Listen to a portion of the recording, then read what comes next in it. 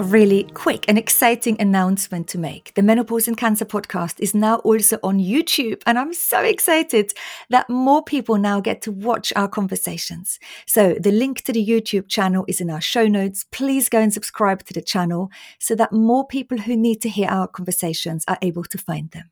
Thank you.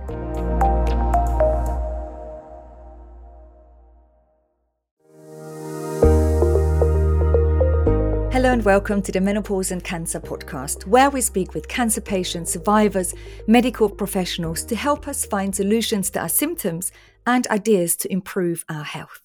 My name is Danny Binnington, and today we're discussing why gut health matters after cancer. Everyone seems to be talking about gut health, but I want to understand the role of when you are in menopause, specifically after a cancer diagnosis. How do I know I have a healthy gut? Does gut health affect my bones, my sleep, my anxiety, my everything? And are probiotics the answer? And if so, when? From a recent poll in our Facebook group, I know that 30% of you take a probiotic supplement already, and another 30% really want to know a little bit more to make an informed decision. And so today's guest will help you understand the facts so that you can make the right choice for you. I'm really delighted to welcome Jo Lyle onto the podcast today. Jo is a nutritional therapist with an incredible 360-degree view on female health. I also love her portfolio career. She's co-founder of the Better Menopause, who launched a probiotic specifically for the menopause. She's a font of knowledge. I can't wait to pick her brain. I hope you've got pen and paper ready, and I see you in the show. Hi, Jo. Good morning. Hi, good morning. I'm excited to be here. I wanted to record a gut health episode for a long time, and I'm especially excited because we're really going to look at our gut health from a very holistic, 360-degree, compassionate view. And you are perfect to have this conversation with me. Before we get into it, can you tell me a little bit more about your own perimenopause journey? Because you had some unusual symptoms that I find quite interesting. I did, yeah. Well, I'm really excited to be here. So thank you so much for having me on. I started experiencing really weird symptoms from the time I turned 41. I almost felt like it was exactly after I turned 41. I thought, oh, maybe this is it. Everything just starts going downhill and you just feel tireder and tireder from here on. And the first kind of weird symptom I had was this tingling down, particularly down my right arm and in my hand. It was like pins and needles all the time. So I would often wake up with it in the morning, but then I would also get it throughout the day. I went to physios and I thought it was like a neck problem or something like that. But actually, it just didn't go away. And I just found that really, really odd. And I didn't know until much later on that actually that can be a sign of the change that's going on with your hormones. Yeah, and I really wanted to hone in on that a little bit, because when that happens to someone who is perhaps listening to the podcast who's had a cancer diagnosis, it can be really worrying. If you don't know what's going on, if you've got new symptoms, if suddenly you're waking up with tingling fingers and numb hands, that can be really upsetting. And our huge worry about the fear of recurrence, of course, we can't just put that aside. And so I think it's helpful to know that all these weird symptoms can happen to a person not affected by cancer and in menopause as well. Yeah, definitely. And, when you do get strange symptoms like that, your natural reaction is to worry and to think, where's this coming from? Is there something wrong with my brain? Is there something wrong with my nerves? All of that. And actually, I think what's really interesting about the perimenopause phase is that it's a combination actually of symptoms that really then tells you that you're in perimenopause specifically. It's not kind of singular symptoms. So with anything like that, I think it's always worth getting it checked out just to rule anything else out. But chances are it could be linked to kind of what's going on with your hormones. And how did you know? I didn't really at the time, actually. It wasn't until probably another 8-9 months down the track when I started to have other symptoms. I'd realised actually I was having other symptoms. And then I think I watched the Davina documentary and I was watching it and I cried and I just thought, okay, I think maybe this is what's going on for me, because it was just lots of things kind of adding up. It was the achiness, achy joints, not being able to run anymore, not having as much energy as I was used to having, feeling really anxious, which wasn't a feeling that I'd ever experienced like that before. weight gain, all sorts of things. And actually, it was those things together that made me think, okay, I think something interesting is happening here. And then when I spoke to a menopause specialist GP, she said, actually, that is a symptom, and I hadn't realised it at the time. So it was a kind of education for me as well. And I think many of the women in our community watched the Davina McCall documentary. And for those of you listening, you might remember. And for many people, they walked away feeling actually quite left out of the conversation, because rightly so, it focused on hormone replacement therapy and how underused this really valid treatment is for many women. But so many women listening to our conversation today, they would have been told hormone replacement therapy isn't an option, it's a contraindication. And that's why I think what you have gone on is really exciting and why we want to talk about gut health. So Jo, you were a nutritionist, but you felt you couldn't serve enough women in your community with your one-to-one consultations. And so you've decided to launch a probiotic company, which I think is amazing. I love a woman with a portfolio career. You're such a bright woman. You're sharing your own story. I think that's incredible. Why, as a nutritionist, have you decided to come up with a supplement that supports gut health? Because as a nutritionist, you could have focused on, like the glucose goddess, on, I don't know, lowering our glucose spikes, or there's so many other elements you could have honed in on. How did that happen? So I think it's not exclusively gut health, but it's gut health first, right? So if your gut is functioning really well, then anything else you do on top of that is going to be more effective. And that's why we decided to start with gut health and then specifically a probiotic. So one of the most effective and probably fast ways of really changing the microbiome is to introduce good bacteria or beneficial bacteria. And yes, you can do it through food, you can do it through diet, but I also believe that actually after years of potentially damaging your gut with high inflammation, whether that's through like medical intervention or just through life itself with stress and the toxins that we absorb every day, your gut is going to be left in maybe not the best state by the time that you're potentially in your 40s, let's say. And what we see with a lot of women in that phase of life is that there's really high levels of inflammation in the gut. And when you've got high levels of inflammation, that's going to affect all sorts of things. It's going to affect your blood sugar control. It's going to affect your ability to absorb and digest vitamins, really important vitamins that help things like bone density, for example. And it creates a kind of general feeling of tiredness and achiness around the body. So if you can control and reduce inflammation, you can maybe not experience many of the symptoms that are associated with it. Okay, I feel like we need to take 25 steps back. I'm loving this conversation already, but I'm thinking back to my own journey, and gut health wasn't really much on my radar after chemotherapy. Oh, yes, it was. My bowels changed, all sorts of bowel changes from loose to constipation. It really, really changed. And then, because I'm a twin mummy, I became aware of Tim Spector's work, and I'm sure people at home listening are very well aware of Tim's work as well. And so the gut health and bowels have been really on my radar, and especially because over the last few years, I've had spouts of cellulitis, which is an infection in my lymphedema, and I had to have it treated with antibiotics. I know they saved my life, but having known already what I knew about gut health, I've really disliked taking them. I felt disappointed, worried that my gut health won't recover. And so I wonder, anyone listening at home, what they're feeling about their gut health. So before we talk about inflammation, Jo, tell me, what does it mean? How do I know I have a healthy gut before we talk about the worries? Because I know I had so many worries about my gut health, but how do I know I have a healthy gut? I have a quick favor to ask. To help the show keep growing, please click the follow button on your podcast player. It really would mean a lot to me. Thank you. So I think looking first of all at your bowels every day is a really important part of that. I know not everybody likes to look down the toilet, but I would highly recommend that you do. So looking at, is my stool formed? Is it leaving a mess over the toilet? Therefore, it's not kind of holding together in the way that we'd want it to. Can you see food particles in there? What colour is it? These are all kind of great clues, first of all, on are we digesting and absorbing our food really well? And do we have enough fibre in our diet as well that creates that kind of bulkier stool? Am I going every day is another kind of key question. And do I get any discomfort? Am I getting wind? Am I getting bloating? Am I getting any indigestion feelings? Any discomfort after eating is going to tell you that maybe your gut health is not optimal or where you want it to be. You can also look at the tongue. So the tongue's a really good kind of map of the body. And when you look at your tongue, does it have a kind of thick white coating? How does your breath feel when you wake up in the morning? These are all clues as to what's going on inside our body. So that's the place that I would start every day. And how would you like my poo to look, Jo?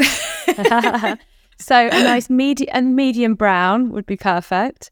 You don't want to see bits of food in there unless it's sweet corn, which quite often does end up in the stool, or beetroot also ends up in the stool as well. So just being really conscious that if you eat food that's got a very dense colour to it, you're more likely to see that turn up, and you don't need to be worried about it. It's just remembering, what did I eat yesterday? Oh yeah, okay, that's all right. And you want it to be formed. So you want it to have a kind of a good structure to it. You don't want it to be sticking all over the toilet. You don't want it to be too loose. You want to sort of feel it passing as well, rather than it sort of flooding out of you like more of a kind of loose stool or a diarrhea. Getting quite detailed here. I hope that's okay. I think that's great, because we're so shy to talk about our bowels and our bowel movements. And I remember before I really then started to change my diet, I certainly didn't go to the toilet and have with a bowel movement every day. I was 2-3 days in between, and that was my normal then. You know, growing up in Austria on salami sandwiches and loads of bread, although it's rye bread, it's quite a meat-heavy sort of childhood, teenage years, young adulthood I had. And really I had to put a lot of emphasis into changing my diet to make sure I go every day. Do you think going every day is essential, or is it okay if your normal is every 2 to 3 days?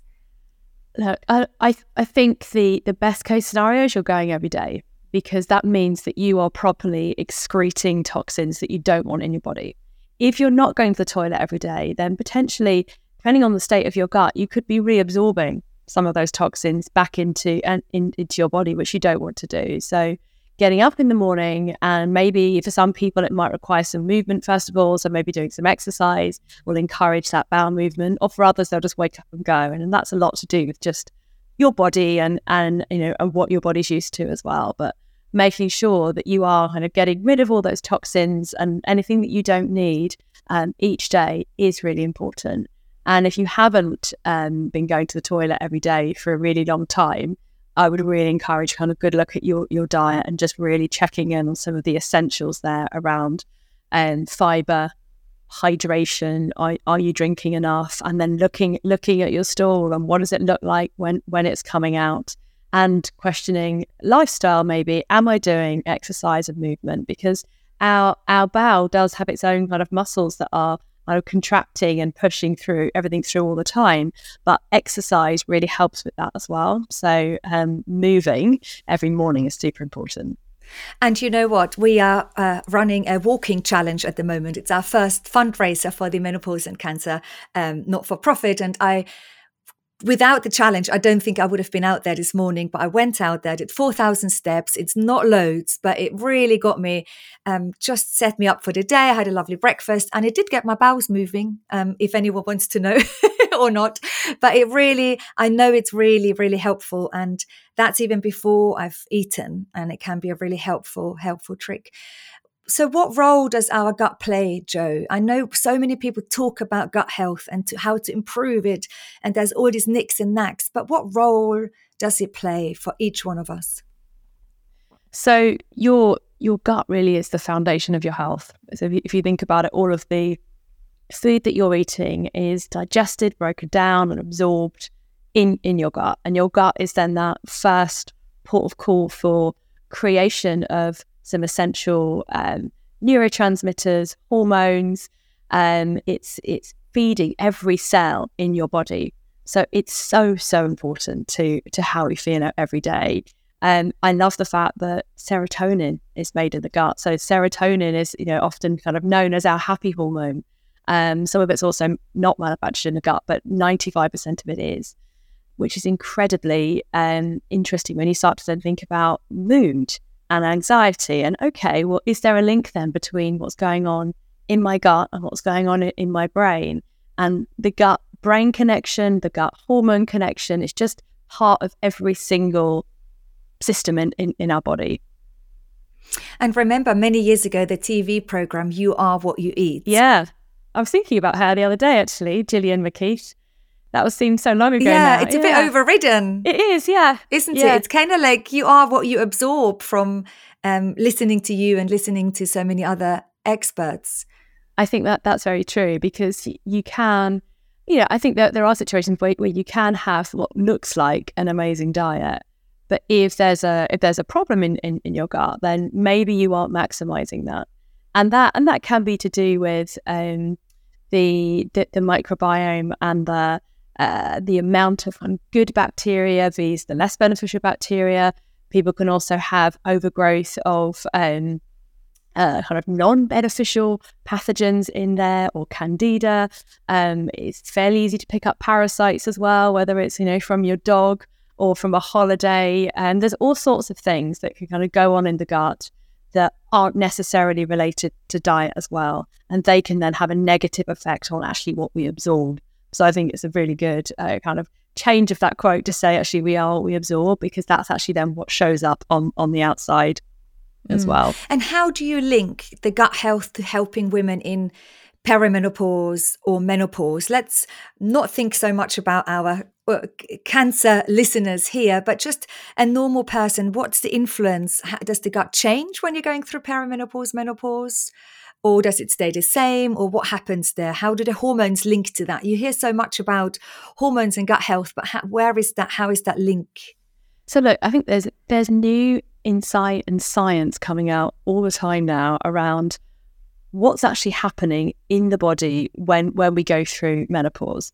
And the way that I would think about it is that our hormones are chemical messages. So they are communicating with every part of our body to set off other reactions. Estrogen is a really important hormone in all of that messaging that goes on in our body. And a lot of that starts in the gut. So the gut does the absorption, the digestion, and then sets off this cascade of communication and information going through the body. It plays a really important role in the way that we break down used hormones. So once that hormone has kind of done its job, what we don't want is it recirculating, because then this can create a kind of estrogen dominant situation. And then that can show up in a whole set of symptoms, like weight gain or tiredness and anxiety and all sorts of things like that. But in general, your gut is playing this important role in how we digest and extract the essential nutrients from our food to improve things like bone health, which is a big consideration when you go into menopause. So are we absorbing, breaking down calcium, K2, magnesium properly? It's also really regulating our kind of bloating. So a lot of women will say, I'm suddenly really bloated and I don't know why. And that's been a change. So is that because of what's going on with our hormones? Probably. And can good gut health fix that? Absolutely. So if you improve your microbiome, if you improve that kind of presence of beneficial bacteria, the bloating can go away. That's not a symptom anyone needs to live with, in my opinion, but so many women do. And they don't necessarily talk about it either. They just feel uncomfortable every day. They feel uncomfortable in their clothes. And maybe they're then suffering with some wind on top of that as well, which can be embarrassing. And people don't want to have that. And those are kind of two symptoms I don't think anyone really needs to live with if you can just get your gut health to be a little bit more optimized. That's so reassuring to know, because especially for someone who's put into menopause early because of maybe our listeners, they've been put on endocrine treatments for 5 or 10 years. And many women say, gosh, I really feel my bowels have changed. But it's not really one of those very recognized symptoms like hot flushes, or, it's a bit more like the tingling in your hands and fingers you've described. Or I had a burning tongue, burning mouth as a syndrome. I had no idea that was part of the menopause symptoms. And for me, that happened after my surgically onset menopause. So women often don't know if it is connected. They've had so many drugs, chemotherapy, surgery, antibiotics, general anesthetics. All of this is going to impact our gut health. And then women often have no help with their bloating, and as you just said, wind on top of that, and poor digestion, and it can really impact them. So I'm glad you bring it up as a symptom, because it's so reassuring to also know we can do something about it. Definitely. And there's a whole collection of like cells in the gut called the estrobolome, and they are specifically responsible for how we process our hormones, how we process estrogen. So what we want is for that estrobolome to be nourished and to be able to do its job really well, so that we are then breaking down anything that we don't need anymore as well and properly excreting it. And that comes from having the right levels of beneficial bacteria in the gut. So it's connected. And so how can we optimize this process? Because I'm thinking at home, people might think, okay, yeah, that is me. I've had lots of treatments. I'm now maybe on long-term medication. My bowels haven't been great. How can I optimize this process of maybe, processing some of those hormones, but also, yeah. Definitely. So, I mean, diet's going to be the biggest everyday factor. And in general, I would just advise anyone to think about it's the things that you do every day that are going to make the biggest difference. That yes, you can kind of go off and do a cleanse or a fast or whatever it might be, but if that's not your everyday, like, your body's constantly regenerating and changing, and what we feed it and how we look after it every day will then be how we generally feel. So thinking about the nutrients or the dietary choices that we can make to nourish our gut, I would kind of put it into different categories. So you've got fiber, first of all. So we need about 30 grams of fiber at this phase of life. It's higher than we need when we were younger, because it's really important that as we start to age, we don't add pressure to our pelvic floor, which is already getting weaker because of the lack of estrogen in our bodies. And if you're constipated, that weight is sitting right on top of your bladder and right on top of your pelvic floor, and that can then lead to discomfort from a kind of bladder perspective. So feeling like you need to go to the toilet all the time. It can also lead to prolapse in our kind of pelvic organs. So really getting that regularity of, as we were talking about at the beginning, of going to the toilet every day becomes even more important. And fibre is a really important part of that. And 30 grams of fibre is actually quite a lot. So you really do have to sort of sit down and think, right, okay, how much of that can I get in my breakfast, lunch and dinner, or however you're eating, to make sure that you're getting enough each day. And you only need to work that out once. And refresh my brain and refresh everyone's brain of all the foods that include good amounts of fibre. Yeah, great. So it's vegetables, fruits and vegetables are going to be a great source, as well as kind of grains. So incorporating those. Also chia seeds is a great one. So I love a smoothie in the morning, and I always chuck a load of chia seeds in. Loads of benefits. Yes, they've got fibre. They're also a really good source of essential fats as well. So they're kind of nourishing the gut and helping reduce any inflammation in there.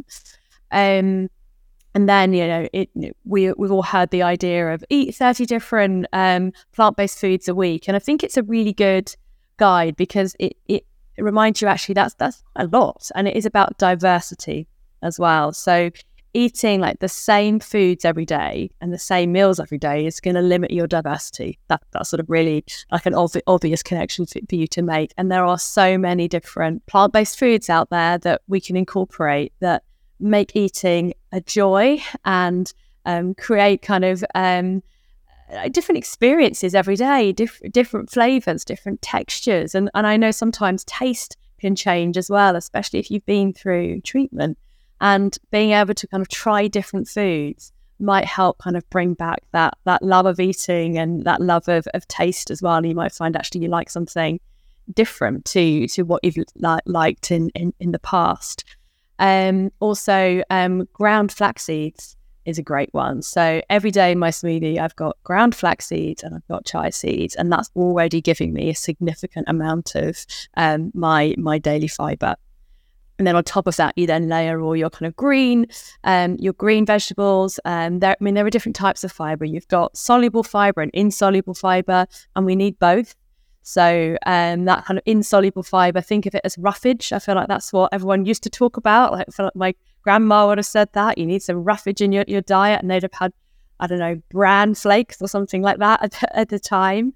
But it's the tougher vegetables. So the stalks of the broccoli are amazing for you as well. So don't just eat the head, like eat the whole thing. Dark green leafy vegetables. Don't shave off the skins when you're doing potatoes. Keep the skin on. Same with kind of butternut squash as well, because it's going to give you a bit more of that kind of roughage into your diet. So fibre is that kind of first category that's really important. Then you've got all your kind of pre and probiotic foods that then nourish the microbiome. So foods like natural yogurt, sauerkraut, kimchi, kombucha, miso, anything that is fermented is going to help improve the fermentation in your gut. And with that fermentation, our gut is then able to produce short-chain fatty acids, which then help with all sorts of other things in our body. So it's so important that we are stimulating that cycle every day. But, going back to what you said earlier, and the importance is to keep focusing on what you can do every day. So it's the regularity that is important, rather than sort of adding all these foods in isolation. And I was just away, like I said to you earlier before we pressed record, that I was away with some girlfriends in Greece. We had this amazing weekend. Of course, we talked lots about food. And out of the 7 of us, many people don't like the fermented foods as such. If we talk about kombucha, for example, I love kombucha. I love acidic and sour tastes. But if that's not your taste, you're more drawn to maybe buying a kombucha off the shelf that is actually full of sugar. So you might be better off not having it at all. Not everyone would want to have a couple of spoonfuls of sauerkraut a day, or kimchi, or cooking with tofu and tempeh. And so, although I think all of this advice is always so amazing, is I wonder how many, from the thousands and thousands of people listening to us, how many people actually manage to include those fermented foods on a regular basis. And that's not to say, and especially for a lot of women who've maybe come out of chemotherapy, their taste buds have changed. I remember mine had changed for quite a long time after. They'd didn't sort of flop back, and there is no way I could have stomached sauerkraut for quite some time without really they're triggering some not so pleasant feelings. But I get you and I hear you. I just wanted to sort of throw it out there that I guess it's hard for people to do that on a regular basis. But those are the probiotics, aren't they? The prebiotics are what? So the prebiotics are then found in a substance called inulin, which feeds the good bacteria. We can get that from vegetable sources generally. So we're finding all of these things in our everyday food. So if you eat that range of 30 different plant-based foods, it could be herbs, spices are included in that, as well as all your kind of vegetables and fruits. You'll be picking up prebiotics from all of those foods every day. So it's actually, you're doing it without even realizing it. But I also think that is probably where supplements do play a really important role. So if somebody is recovering from chemotherapy or from any illness, actually, supplements can be super helpful in supercharging that particular nutrient. As long as our gut's able to digest and break it down, then it's going to be helpful. And probiotics are one example of that, where if you just don't feel able to include all of those foods that I've just listed previously in your diet every day, then a probiotic could be a good way just to make that change in your gut microbiome so that you don't experience that kind of bloating and discomfort anymore. And then over time as well, as your taste buds then start to come back, then you might decide to also make those dietary changes on top. So there are lots of options out there for people to explore. See, I like the fact that you bring up supplements, because we have so many contradicting messages and views, and you get doctors and scientists saying we haven't got much evidence that supplements work. Then you have a big cohort of people who are really worried about the contraindications and the safety of supplements. Then you and I have spoken before about the regulation about supplements. Like, that can be a concern. Do we actually know they're good?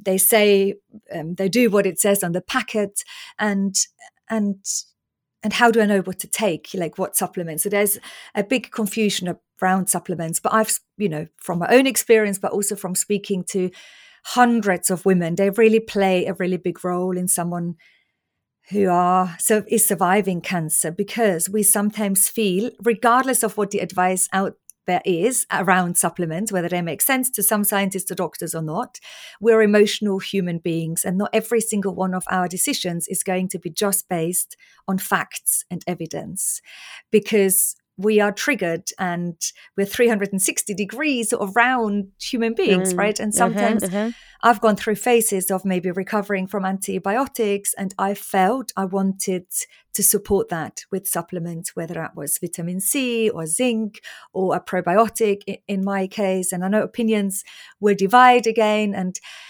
but they had a real profound role in my own life. And sometimes I really felt I needed to support my liver. I felt I really wanted to support my immune system, and whether that might have just been a multivitamin. And even if people said there is, it's not proven, I kind of felt it was a bit of a safety blanket. And I know not everyone can work with a nutritionist, because if you work with someone one-to-one, you can really figure out what supplements that person might need. And every single doctor I speak who works in integrative healthcare is a real fan, of course, of supplements, because they can really change someone's well-being and symptoms. But when you're out there on your own, going into Holland & Barrett's and looking on Amazon, it's really hard knowing what to do, isn't it? How do you feel about the whole supplement story? Hey, thank you for listening so far. This podcast has an amazing Facebook community full of inspiring women supporting each other and sharing their stories. Please come and be part of it. We'd love to have you in the group. Click the link in the show notes and come in now. Yeah, it's sort of tough to navigate.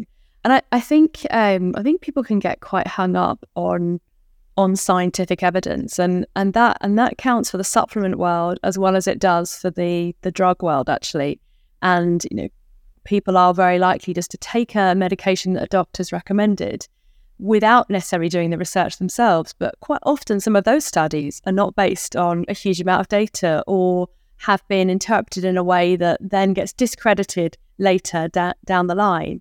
And there's always this debate of, is it actually a placebo effect, or is it a real effect? And I think the same applies to supplements. And I think the best experiment is to do it with yourself, because our bodies are quite unique. Yes, we've got sort of, our biology is the same, but actually the dynamic inside our body and the ecosystem inside our body is going to be different, and it's going to be affected by our life and what's happened to us, as well as our genetics as well. So it's really hard to say, right, this one supplement is going to work for everybody, because it won't. It won't. The way that kind of chemical reaction will work inside the body is going to be quite different. When I see patients on a one-to-one, I will nearly always use supplements for a couple of reasons. One is because I think they're effective and you get results faster. And when you get results faster, you get compliance. People will kind of come to see a nutritionist. They're like, right, that's it. I'm going to change my life. I'm going to do this, that, and the other.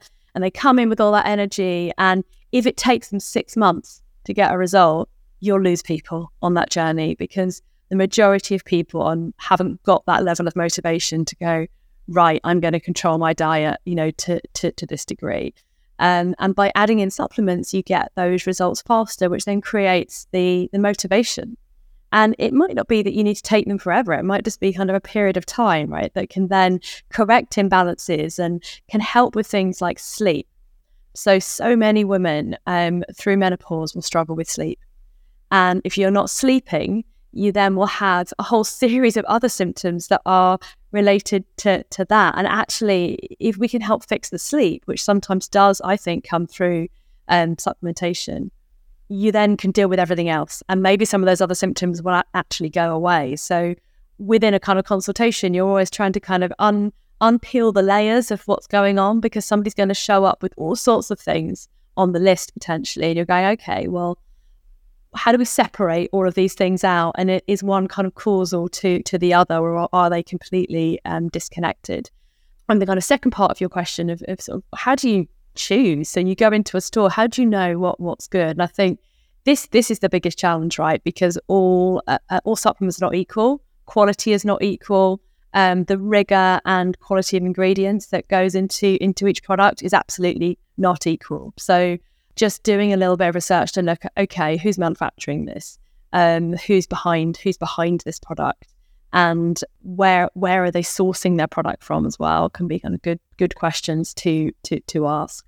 I don't want to say steer away from the own brands because some of them are good, but if it's really cheap, you just got to ask yourself why. Like, why is this product like so low cost in comparison to others? And there are actually some vitamins and minerals that are very cheap to produce. So that's not a kind of rule for everything, but just looking at it going, okay, help me make a kind of sensible decision in here. Which product has got kind of the best backing behind it? How do I know that it's going to be effective?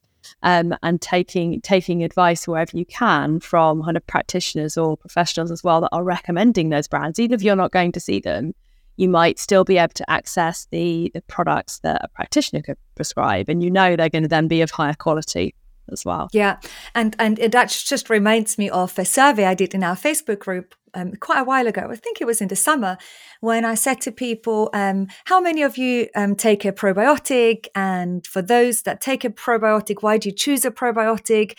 Is it a probiotic over food conversation? But actually over 30%, I think, of people said they would want more information to make an informed decision. They weren't quite sure what they would do.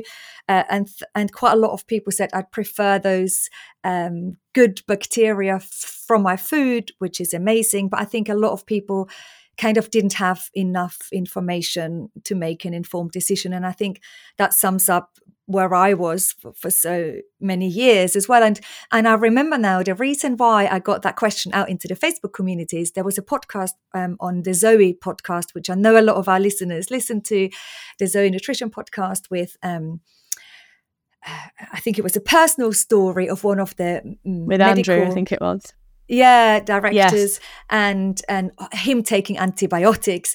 And he had the advice of two of the world's top gut health experts. And one suggested to give a probiotic after his antibiotic use, and the other said no.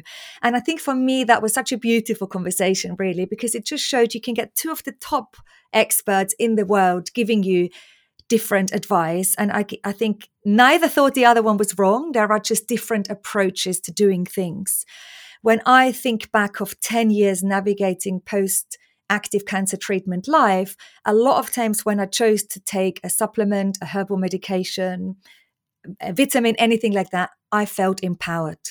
Whether I've made the right decision, Joe, or not, I have no idea. I might have wasted my money, maybe, but I felt actively taking part in my recovery and in my well-being. And for that alone, the money was worth and well spent, I believe. And so it's more an emotional answer, I think.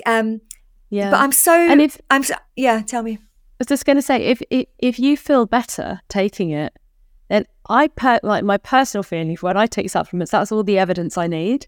I don't need a big study behind it to say that this is going to be effective for 90 people in 100. If I feel better and my health is better, then that is going to be good enough. And I think in the kind of podcast you're referring to, he was in a kind of very privileged position, like to have two of the top kind of experts as well, but also to be able to do all of that testing.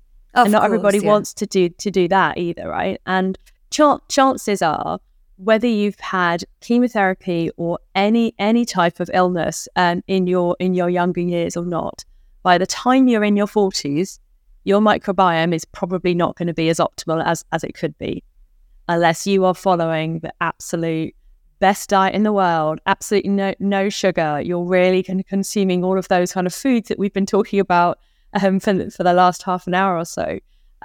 Even then, your gut might not be perfect, right?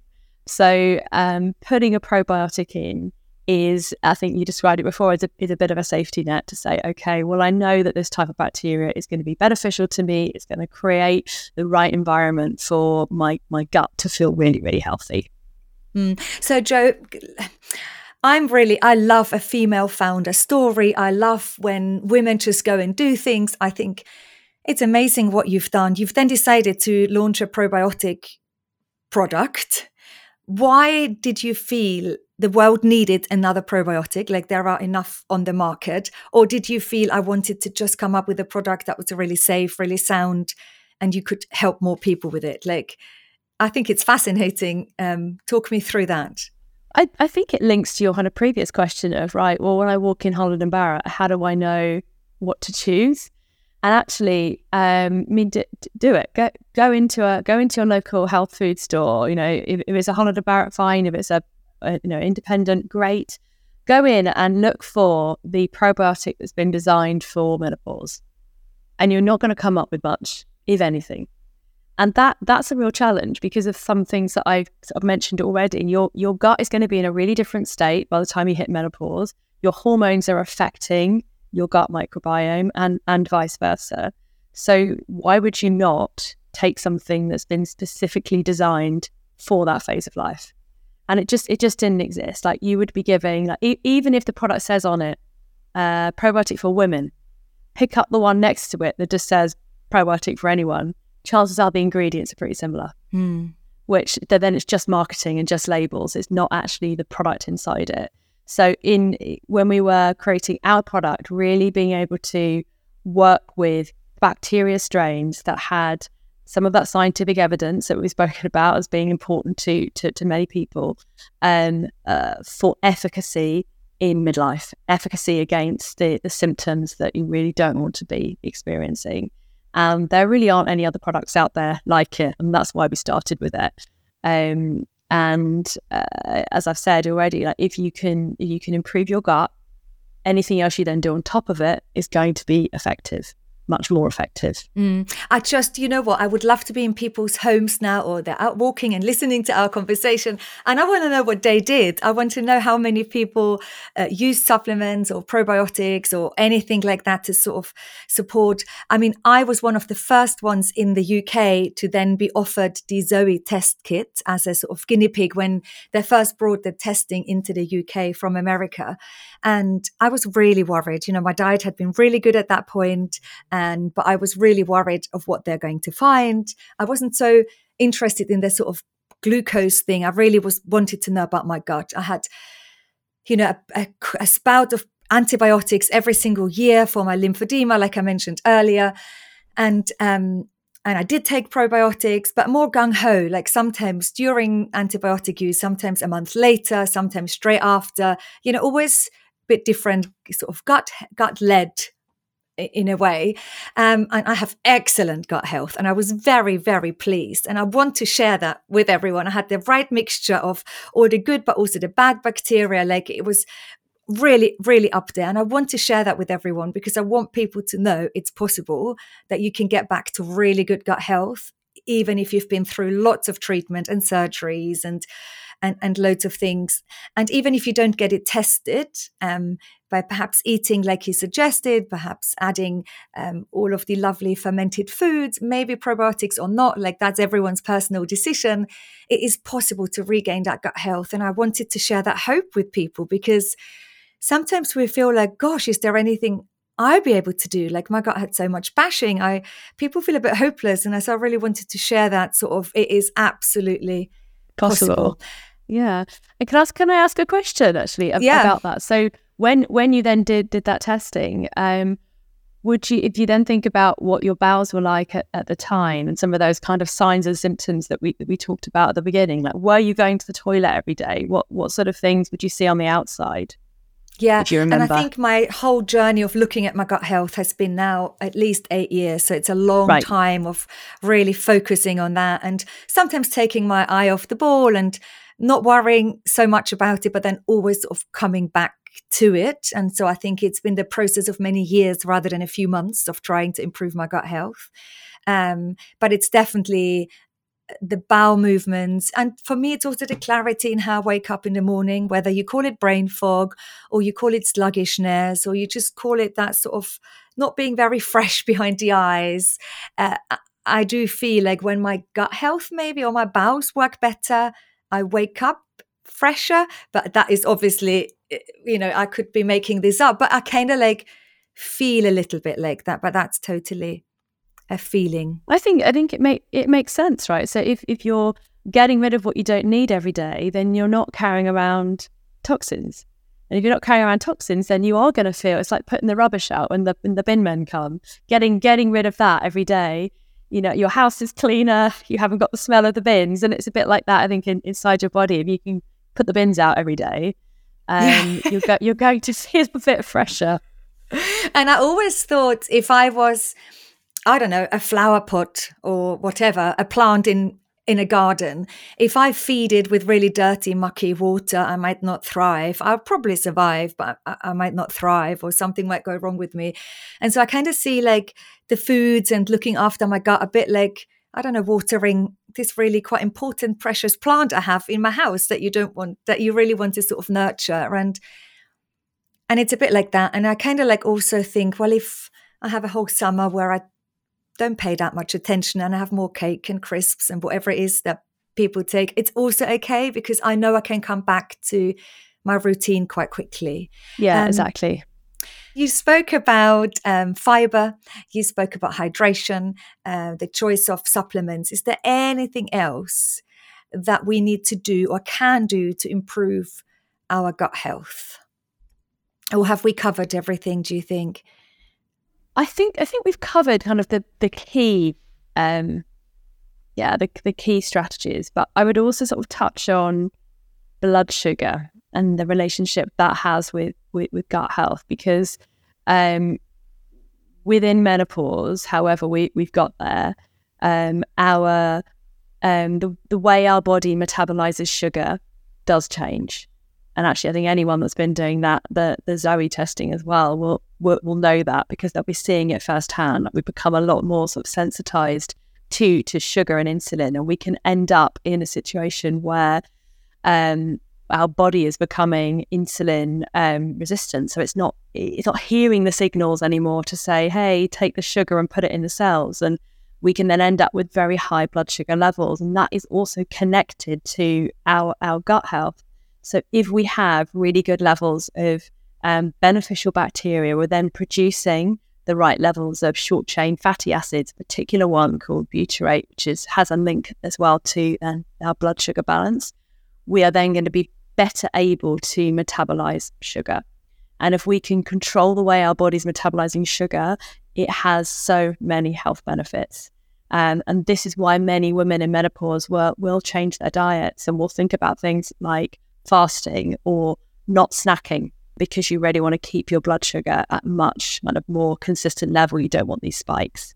When we get spikes, we then can also trigger kind of a stress response as well in the body, so more cortisol. We don't want that unless we need it. Like, our stress hormones are there to protect us and to help us get through difficult circumstances. We're not supposed to be producing it every day just to kind of get through the day. And if you can control the way that your body metabolizes sugar, the way that your body uses stress hormones, it's going to have such a positive effect on our overall health. So don't just think about it being about kind of probiotics and good bacteria. It's really also about our diet overall, the way that we're eating and the types of food that we're putting in, so that we're keeping our blood sugar balanced. So good fats are really important. Like so many women of certainly kind of my age, or I'm 5% older, I'm 43, will have been through years of maybe yo-yo dieting, just hearing all the time lots of different diets as we've kind of grown up. And fat was the enemy for so long, and fat's really not the enemy. Fat is an amazing part of our diet that reduces inflammation, that nourishes our brain, and we want to keep our brain nourished as we get older. Also, it really helps kind of soothe everything in the body and helps with hormone production and creation. So fish, nuts, seeds, avocados, these are all foods that you really should be, if you can, incorporating into your diet every day or every few days as much as possible. And that play an important role alongside protein. So making sure that you're having a good source of protein with every meal really keeps your blood sugar balanced, and then you won't be setting off these kind of insulin problems later on. So that's the kind of other big area that I would really recommend thinking about and focusing on.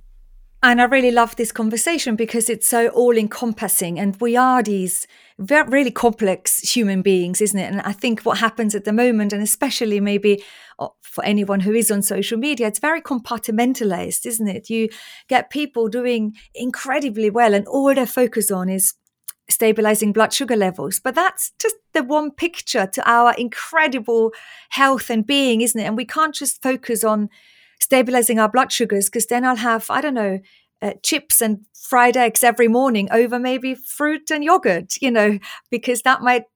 And so I think it's so important to really think you can't just eat for one thing. When we eat for the whole body, the mind, the soul, the taste buds, the connections, socializing. But a lot, as I hear and learn from you, comes back to the importance that gut health plays on many other things, like our blood sugar levels, like our hormones, or how we metabolize these. Can I come back to you mentioned it at the very beginning of the conversation, inflammation. What does inflammation in the gut mean? And does it affect your health, or is this an isolated thing in your gut? Because I hear it all the time, but I don't know quite how. Yeah, if there's inflammation in the gut, there's probably inflammation in the body. And inflammation is an important part of the way our body works because it creates healing. So when we, to take a really simple example, if we kind of cut our finger, we will get then a rush of inflammation in that area because it then brings the blood flow and all of the healing that we need in order to get rid of that cut. If we have a more serious illness, then there's going to be a lot of inflammation potentially in the body. To enable us to heal and to get better. But when inflammation is there on a long-term basis, it really starts to affect how our body can absorb and digest and break down nutrients, which can then have a knock-on effect to all sorts of other things. So if we have high inflammation in the gut, that may then affect the way that we're able to absorb an essential mineral like calcium or vitamin K2, which are really important for the way our bones are maintained and built, which becomes a really kind of key factor actually for when you're getting older as well, or when you're in menopause, and around how do I protect my bone health in the future. So especially if you're not able to take any hormone replacement, thinking about what you can do from a diet point of view becomes, I would think, a really important question and factor. So ensuring that we haven't got those high levels of inflammation will help ensure that we're then absorbing the vitamins and minerals that we need, and it will play a protective role in our bone health, as do certain gut bacteria as well. They do play an important role in that, in the way that our bones are formed and maintained. I love this connection of gut health and bone health, because so many women in our community are not on any hormone replacement therapy, and many have been pushed into menopause really early. So our worry about our long-term bone health and heart health is totally there, and we should worry about it, because we need to worry about it so we can do something about it to prevent something going wrong with our bones. But all of the conversations I've had so far, they were about strength training, resistance training, walking, yes, diet, calcium, all these other things. There are medication, of course, to support and prevent osteoporosis, osteopenia. But the role of the gut health connected to bones isn't something that I was so aware of. And I think it's fascinating. Yeah, it is. It is. And it's not, again, it's not just one thing.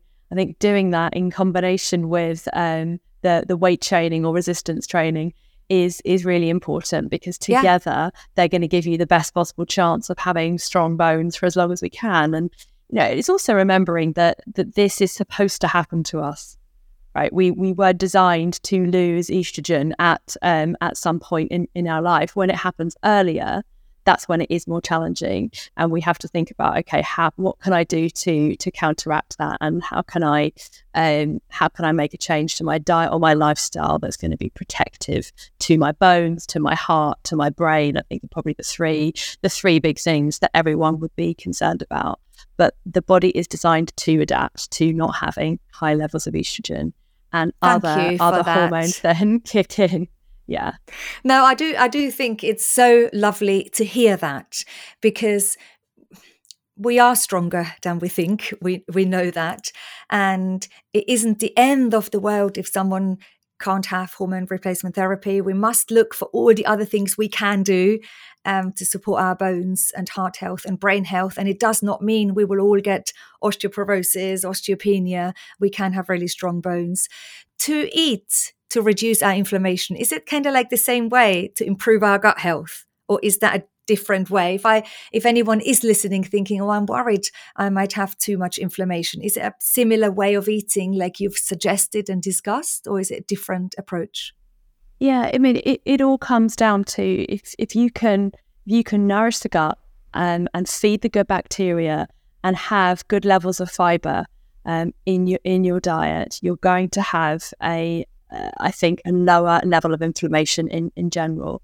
And you will know if your body is feeling really inflamed. Like, do you feel achy in your joints? Is your energy low? Is your immunity low as well? Because we haven't even talked about that today, actually. But the role gut health plays in immunity is absolutely huge. And if you're just picking up colds and flus and COVID and all of those kind of things all the time, that was actually another kind of one of my weird symptoms of having kind of gone through my life of not really having ever time off work for being kind of sick from those sort of little things.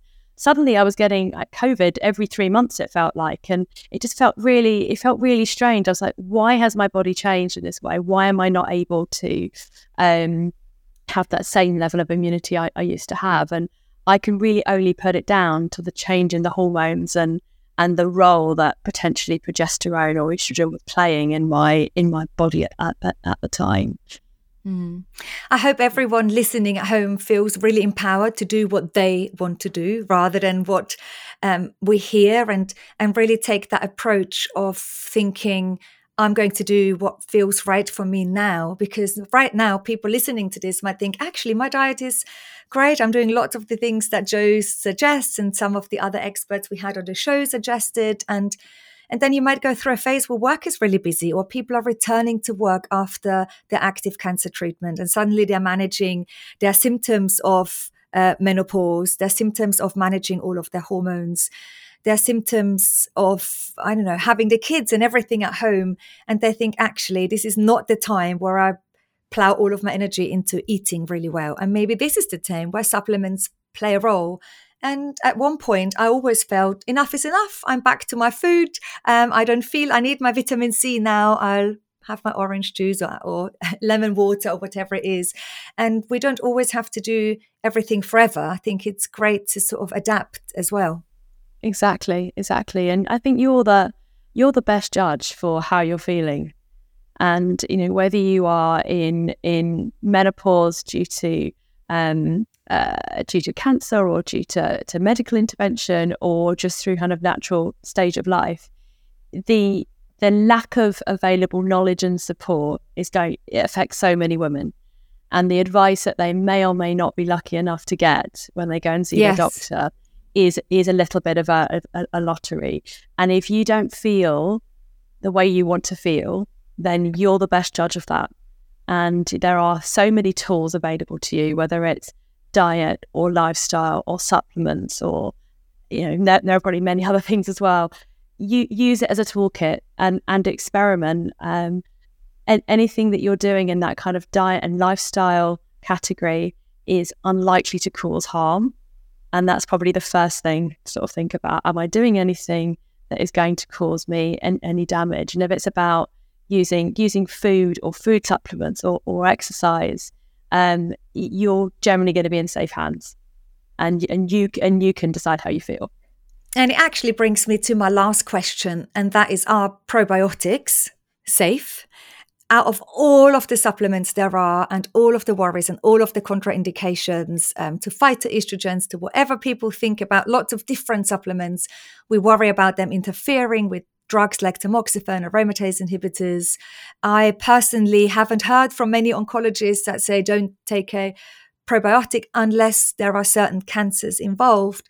But tell me, from all the research, because I've just been on your website earlier and you've got so many research studies linked to the benefits. I really like that sort of everyone can look at the studies and read them for themselves and make their own mind up. But are they safe for the general population?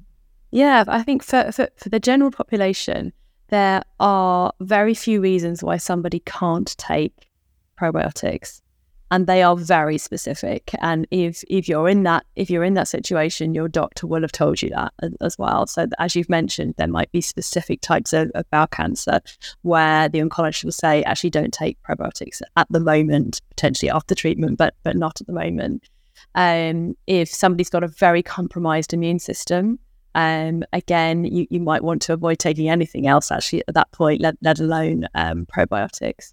But in general, I can't find any evidence, and I do keep looking to see whether or not it would have any contraindication for somebody taking tamoxifen. And it only seems to be positive evidence I could find that actually potentially it could be beneficial to take the two together. There's certainly no reason to think there's harm or a problem there, but actually it could even help. Yeah, thank you, Jo. And as always, people hopefully are going to have these conversations with their doctors. I don't say that sort of as a safety blanket, because I personally often thought, I have so many other things to ask my oncologist. I'm not going to ask if I can take, a zinc supplement.